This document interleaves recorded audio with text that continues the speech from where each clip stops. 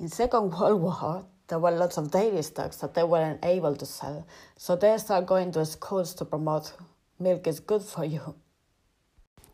Celebrities were paid millions to show up with a white mustache and the letters, "Got milk?" All our lives, we've been told that calcium is good for you, but excess of calcium is linked to 4 major cancers. If you have too much calcium and not enough vitamin D, your own body will eat its own calcium. Africa and Asia have less osteoporosis than developed countries.